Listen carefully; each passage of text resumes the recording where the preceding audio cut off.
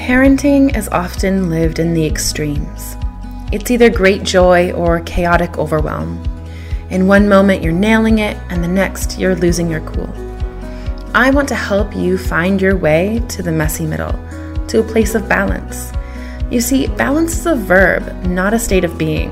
It is a thing you do, not a thing you are.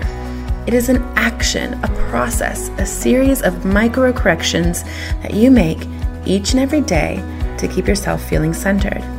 We are never truly balanced. We are engaged in the process of balancing. Hello, I'm Dr. Laura Froyen, and this is the Balanced Parent Podcast, where overwhelmed, stressed out, and disconnected parents go to find tools, mindset shifts, and practices to help them stop yelling at the people they love and start connecting on a deeper level, all delivered with heaping doses of grace and compassion. Join me in conversations that will help you get clear on your goals and values and start showing up in your parenting, your relationships, your life with open-hearted authenticity and balance. Let's go. Hello, everybody. Welcome back to another episode of the Balanced Parent Podcast. I'm Dr. Laura Froyen, and today I have a guest. His name is Chazz. He has the Instagram handle Mr. Chazz, right? And I'm going to let him introduce himself, but he is so much fun, and I'm so excited to have him on the show. Chazz, thanks for being here. Will you tell us a little bit more about who you are and what you do? Yes. So my name is Mr. Chazz. I'm an educational specialist, and I work for a chain of private schools or early, childhood centers, child development centers. I work with 9 different schools, and we service kids and work with kids from as young as 0, 3 weeks old, to as old as 12 years old. So that is quite a range. Before I was an educational specialist, teaching teachers to teach and really supporting teachers and being a director. Well, not being a director, but you kind of do everything. You wear a lot of hats when you're in early childhood. So I do a lot of that, but I was a Montessori teacher before. And I also worked with kind of the before and after care and work with the children, or work with the 5 to 12-year-olds during the summer and usually the latter half of the day. I have a master's in executive leadership. I mostly do a lot of work on TikTok, Instagram, and Facebook. I put out videos maybe almost every day of just things that will help parents and teachers and nannies, anyone really who works with children, to really understand their child, to really guide their child, to really, see what's going on, and also trust children and eventually trust yourselves. Oh my gosh. Okay. So I found you on Instagram, and your reels and your TikTok videos are wonderful and amazing, but can we talk about that? Can we talk about trusting our children and trusting ourselves? So that is something that I think all caregivers really need to know how important that is and how to do it. How do we do that? What does that look like? Yeah. So, I say that children, from a very young age, from the time that they're coming out, they are already equipped with everything that they know, everything they need to do to grow and for their brain to grow. They already know that. It's already equipped. Now, what they don't know, what they do need help with is, how to exactly, like, where or how to do those things. Like, they know that they need to climb. They know that they need connection. They know that they need, to run and jump and experiment and explore. And they know all these things, but they don't know necessarily, I know that I need to climb, but I don't necessarily know that climbing on the stove is not the best idea. And I need to find another place to climb that's more appropriate, that isn't a hazard to my safety. I talk about risky play in some of my videos and conversations. And, when I say risky play, that doesn't mean hazardous play when there's hazards, but it just means allowing them to take risks, which is important. And they know that too. And so you'll see them do things like, stand on things that they don't necessarily have the balance, or they don't know if they're going to fall or not. And they're kind of testing it. They know they need to do that. And our job, as the adults, is one, really to help them, to really be there for them and to kind of guide, to see what they need to do and to kind of guide them through that. Even if it's, having big emotions and throwing a temper tantrum and just letting it all out. Sometimes that's what they need to do. Sometimes you need like a good cry or just to get out the emotions. And when we don't, all that stuff stays inside of us, and it, creates stress and it affects us. And then that's how a lot of times behaviors manifest in other ways, because they're just trying to meet their needs. And so trusting, and this goes where it goes back to the trust. It's, about trusting that the child really does know what they need to do, but then being tactful and like understanding how to help them maybe do it in a more appropriate way or socially acceptable way, or a way that's healthier for them and the people around them. And so that's, when I talk about trusting children, like that's the first conversation. Like, look, like it's not about stopping your child from climbing. Your child needs to climb. The child, is his or her body is telling him to climb because he needs to climb. He needs physical activity. So it's not about stopping the physical activity. It's about trying to find the space for it. And, and also to long-term, depending on, the age, is teaching them to recognize the feelings within themselves, and then to know what to do in a response that's healthy. Right. Yeah. So it sounds like what you're saying is that a big part of trusting children is recognizing that they have these certain developmental drives that they need to explore, things they need to do. And it's our job as parents to kind of look under the behavior, find out what the underlying need that they're communicating to us, and help them figure out a way to meet that need that is also within our boundaries, that we kind of provide the safety rails, the bumpers for how they can explore and grow in a safe way. Is that right?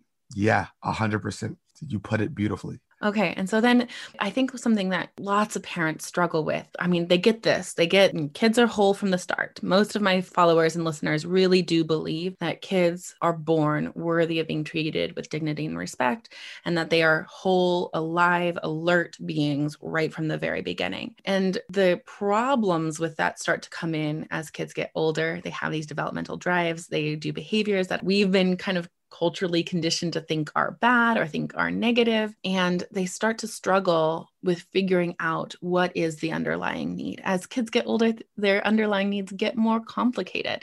So when a 6-month-old starts like sucking on their hand and fussing a little bit, we know like they're hungry. They have this need. It's easy to figure out what their underlying needs are. But toddlers, 2-year-olds, 3-year-olds are much more complicated than that. So do you have any suggestions for parents on like, okay, so they are having this behavior that kind of gets under my skin, or that we want to stop or we want to redirect? How do we figure out what the underlying need is, or communication underlying? What is that child's behavior telling us in that moment? Like, how do parents figure that out? Yeah. So combination of things, but the big thing is observation, observing what's happening before, during, after, look at facial expressions, have conversations too in a non-judgmental way. That's another thing too. It's almost, we have to kind of become detectives, because they won't necessarily tell us, because they don't have the words, they don't fully understand it. And it's our job to help them kind of process that, because we have the greater life experience. So we do know what like mad, sad looks like. And maybe we don't even know as ourselves, as the adults, we've gone through life, we don't know how to handle mad, sad, or angry, in the ways that we've handled it throughout life haven't been healthy. And we were never taught that from our caregivers, from our parents. So there's a big part of self-growth that plays a part in it. And children have a very funny way of forcing us to grow when we take them seriously. Yeah, sure, we can ignore them and ignore their needs, and behaviors can just happen, and we could not grow, and we could just have the mentality that I'm right, child's always wrong, there's something wrong with my child. And as opposed to maybe I need to listen a little bit more to figure out, and not just listen to the words, but listen to the communication, and really just be in tune and present with what's happening. Another part of it too is that and that's the great benefit of going to people like you and going to people like me, is understanding a little bit about child development, so that it makes sense. Because if you don't know that, you see your 2-year-old color on the walls And you're like, well, on like this little square piece of paper for them to color on, and they still didn't do it. Like I'm trying to meet their needs, but you don't know they need that whole body movement. You guys can't And see Chaz right now, but he's doing the whole big body movement that a 2-year-old does when they draw on the wall, that big like side to side movement. And clearly they need that body movement. but a parent may not necessarily Mhm. know that because that's no fault of their own. It's just not something they've studied, Yeah. right? They've studied other things, but people like you and me have studied this, so we can kind of make sense of some of this stuff kind of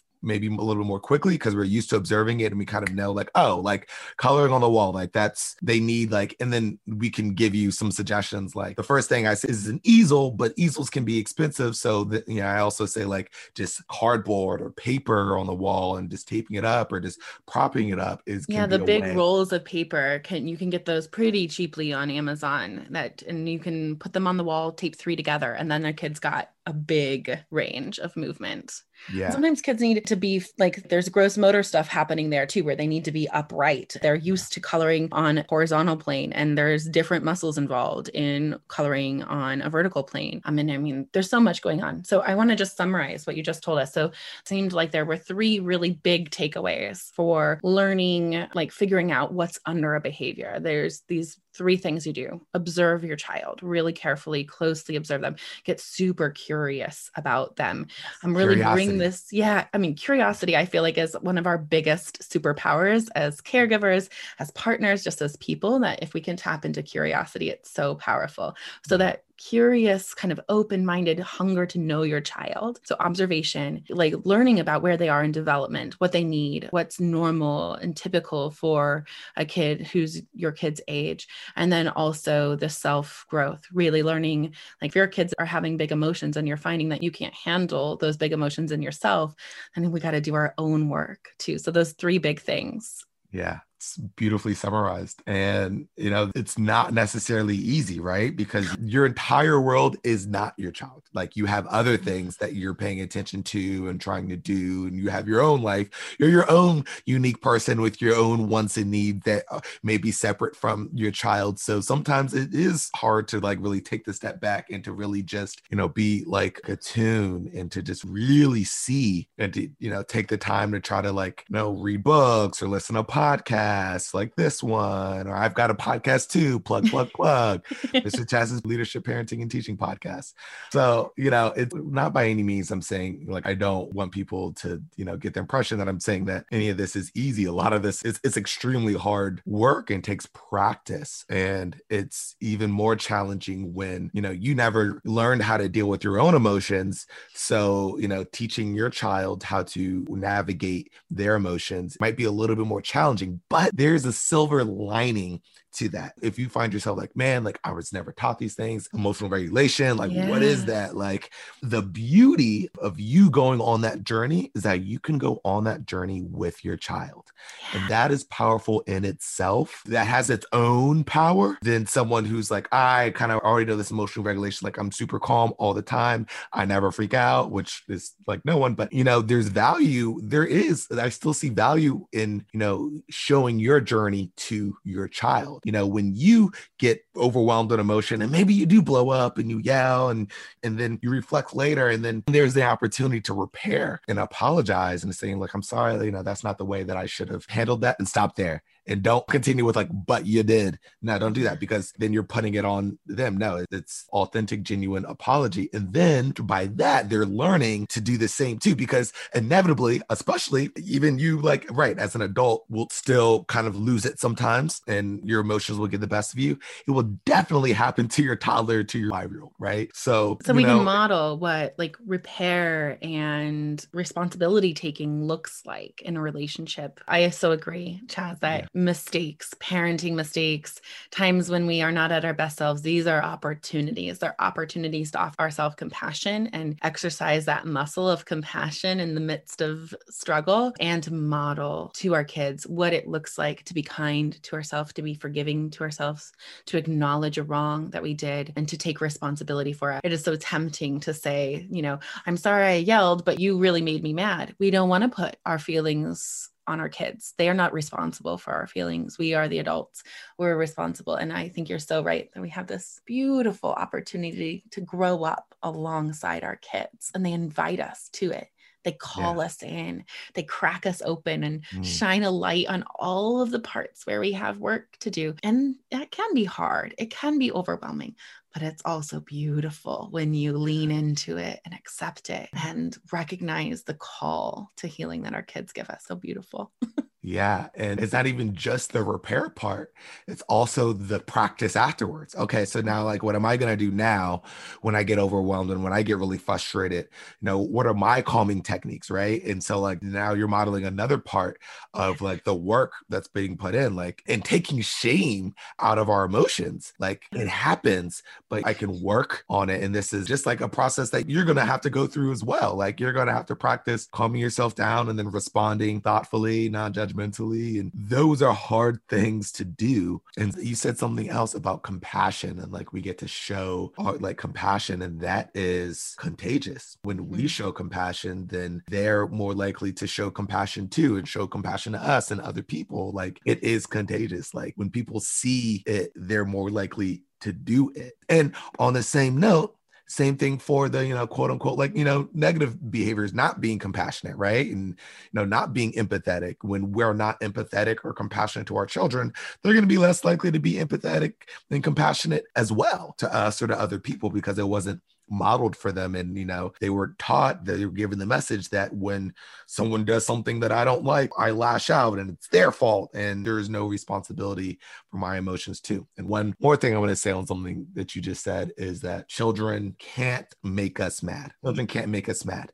It is our interpretation of their behavior that makes us mad. That is how we're seeing it. That is not necessarily their behavior that makes us mad. It's our interpretation. So, we can take control and do work to take control over our interpretation and how we're seeing, what they're doing. And one of like the most common like phrases to use, but I just say it because it's just so helpful, especially for someone who hasn't heard it. Like, this can be your mantra. Like, children aren't giving you a hard time. They're having a hard time. And that is so true in this world that they've been thrusted into, of all these different cultures and like ideas that don't make sense, in combination with these big emotions that they're feeling that like just erupt and without notice. And they're emotionally inexperienced too. So like, literally, when they experience disappointment, and we think they're overreacting, but most likely it's the biggest they've ever felt disappointment before. Because they're inexperienced. They haven't lost something meaningful, like really meaningful. So when they can't find a certain stuffy, and that stuffy is meaningful for them.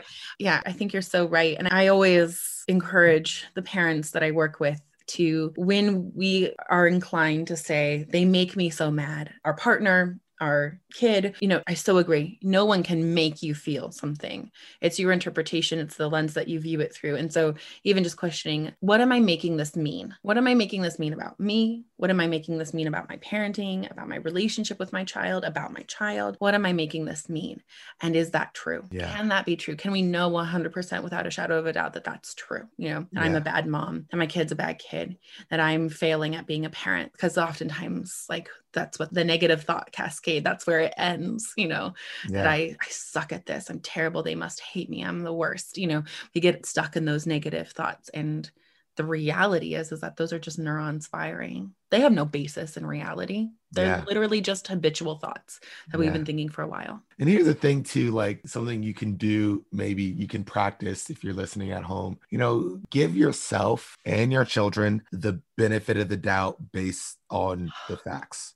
Right. Assuming the best. Yeah. And I'm not saying be delusional and, like put the facts together. Yeah. But then give yourself of the benefit of the doubt and tell yourself that story. If you're going to tell yourself a story and commit it to be true in your mind and how you're thinking, then tell yourself a story that is going to be more beneficial for you and more beneficial for your child. Because even just seeing it, and even if you're like wrong or you're kind of off, and let me just talk about like the child, even if you're a little off, one, all the facts are going to be made clear to you and you're going to get more data. One. Two, whether we give the impression that children are bad or we give the impression that children are good to them, whatever message they receive, they're going to live up to it. Yes. So, so it's better to assume that they have, good intentions, and then they'll be more likely to assume that they have good intentions. It is like if the child is picking up a rock, you could, go over to that child and say, don't throw the rock at your friends. And They were now the just looking. child's thinking about throwing the rock at their friends, but you could go over there and it's like, I wonder if you can throw the rock over the fence, or I wonder if you could, like, let's say Or you're even just, hey, I see you've got a rock. right, What's your right. plan? What's up with that rock? And that's the curiosity, right? Yeah. And I'm not in with the same kind of scenario. Like if maybe like you've noticed that the child has been rejected by a certain group of like children. And, this could happen as young as 3 or 4, because I definitely do see it start to get a little like quote unquote like clicky. That's a around 3 or 4. developmental drive too, to play Right. with friendships. Like just like it's a developmental drive to climb on everything when you're 18 months old. It's a Right. developmental drive to start playing with social stuff when you're 3 and 4. And when children get rejected, then it does cause emotions or behaviors. It does create an overwhelming emotion that could cause behaviors that are out of their normal character, right? And so maybe you notice that, like, you can't play with me. I'm gonna play, blah, blah, blah, blah, blah. And like push a child down. The child's like sad, but then you see his eyebrows start to freeze, and he's like getting a little angry, and then he picks up the rock, and then he's walking to it. I would say based on those facts, Yeah. I would make the assumption that the child probably doesn't have great intentions with that rock based on the facts. And so I just wanted to say that I don't, not to be delusional, but one, to really see what's going on as much as possible. But then, if it's just the rock, then yeah, you're right. Like, just curiosity. Yeah. What do you have there? What do you plan to do with it? What's your plan? Yeah. So even in that scenario where the context is telling you like that there might be a negative plan with this rock, you can still come in and non-judgmentally state an observation, say what you see. Like if you see that it's going fast, whoa, whoa, whoa, you come down, you get close, get down on their level. Yeah. Yeah. I see you got pushed down. I see that kind of look on your face. I see you've got that rock clutched hard in your hand. Yeah. What's going on? Just slowing it down, and curiosity and observation. Those are so good. And likely the child that's going to disrupt kind of that thought pattern, and then start to process, and the child will likely stop, kind of pause what they're doing, and then talk to you more about what is going on and what happened. And now you've opened up a conversation, which is what you want. And is also what you're practicing with them, of just how to have the conversation, right? And maybe they're having a conversation with you, so that later on in life, or as you're coaching them and working through them, and you're building your relationship, and you're showing them like how to have a conversation, you're modeling it, you're maybe even using role play, that they then maybe a month later, they get pushed down by the same group of kids, or maybe they're in another school even, or in another place, or they're on the playground on the weekend, or they're at school, wherever it is, they're in a different place, and they get rejected by a similar group. Now they're starting to process what's happening, and now they have maybe a little more language to communicate to the other children, or communicate to an adult that they need help. That was such a small moment of just like of us being curious and helping them process what's going on, because we don't see what the other outcome would have been. Sometimes like we don't see how powerful that moment is. Like that could be the difference between another child getting a rock upside their head and the other child having, a conversation where they actually communicate and figure out how they can both be Elsa or Paw Patrol dogs or whatever it is, and then play together. And it's a happy little scenario. Those are two vastly different outcomes. Yeah. And that small little just curiosity that we inserted into the previous situation that created that completely different outcome. Right. And we're hardwiring that pause into them by helping them get that pause. We're hardwiring the neural connections between I get rejected, I feel like crap, I go into like fight mode. And when I get the impulse to hurt someone, I pause and I do something else. Like we're hardwiring those neural connections. I felt like as we were talking about this, I think it's important for parents to know about these 3 levels of the brain. Becky Bailey teaches this in Conscious Discipline, where we have this, our fight or flight system, our survival brain, we have our emotional brain, that second level, and then our top executive brain. When a kid's got a rock clutched in their hand, they've just been rejected, they are in fight or flight. That is literally a fight response. And by slowing them down, connecting with what they might be feeling, we bring them up into the emotional brain. And then by asking them what's going on, what's your plan, we are co-regulating and bringing them up into their executive brain where rational thinking lives, where language processing lives. And we're literally building their brains in that interaction. You know, brains are so cool. It is really cool to think about just how our interactions with children are literally shaping their brains and who they're going to become, you know, for the rest of their life. And not that people don't change and grow throughout life, but, you know, this is the foundation. Any way they change later in life, it will be a change from the foundation of like who they are. Just like we had programming uploaded into us as kids, you know, our default way we parent was programmed in us by the way we were parented, you know, so in moments of stress, when we go to our default, that default was uploaded, you know, as our software that was given to us by our families growing up. But we all know, those of us who are moving into respectful and conscious parenting, that we can change our defaults through conscious intention and awareness and thought work and all of those good things. Yeah, for sure. And that, it made me think about, you know, I posted a video that went viral. I don't know if anyone is familiar with the Yeet Baby, but it's pretty much a bunch of videos with like an uncle and a toddler. And he does a bunch of videos of like, you know, they're just drinking juice. I've seen your juice videos. What is it called? A duet? I'm not very TikTok literate right now. You got it. Got it. Yeah.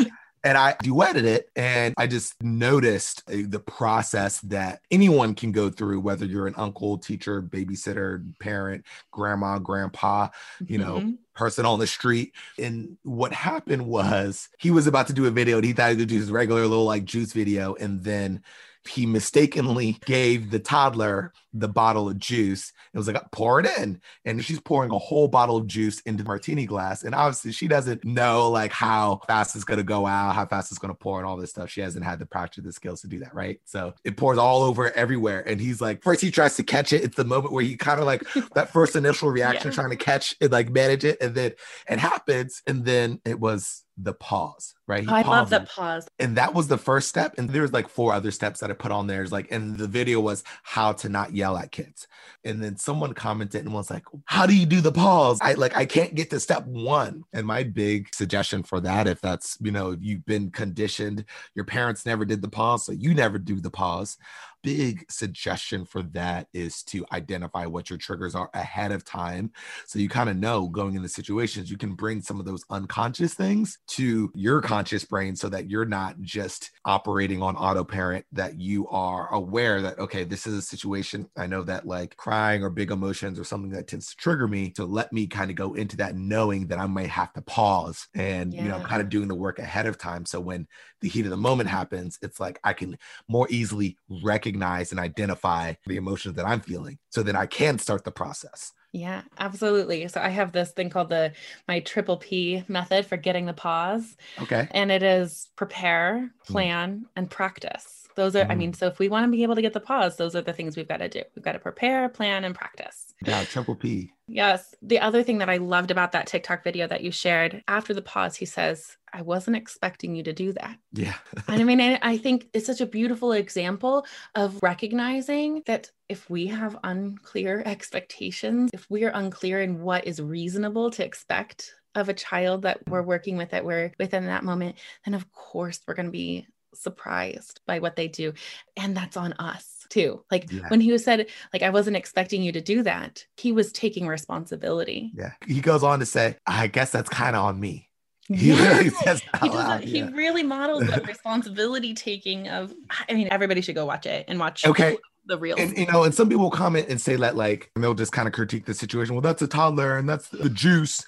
And like, why would you give it the toddler the juice anyways? Yeah. But what we fail to realize is that that same thing shows up in so many other situations. Yeah. We're expecting, you know, maybe the toddler to wait prolonged periods of time when we don't have developmentally appropriate expectations for a child. We're expecting things that they simply can't do, you know, maybe at all, or maybe just in the moment. And so that's a big thing about like, well, trigger us sometimes our expectations, you know, aren't appropriate. And that's another thing too, that sometimes that I know going to a person like you or me is really helpful, because it's like, am I having like, are my expectations appropriate? Like, what's going on here? Yeah, reasonable expectations. And for ourselves too. Like if we have been home with our kids for 8 months now, we're going on 8 months, right? And I mean, if we've been managing work and teaching our kids and all of these other things, is it reasonable to expect us to always be cool, calm, and collected? Probably not. No.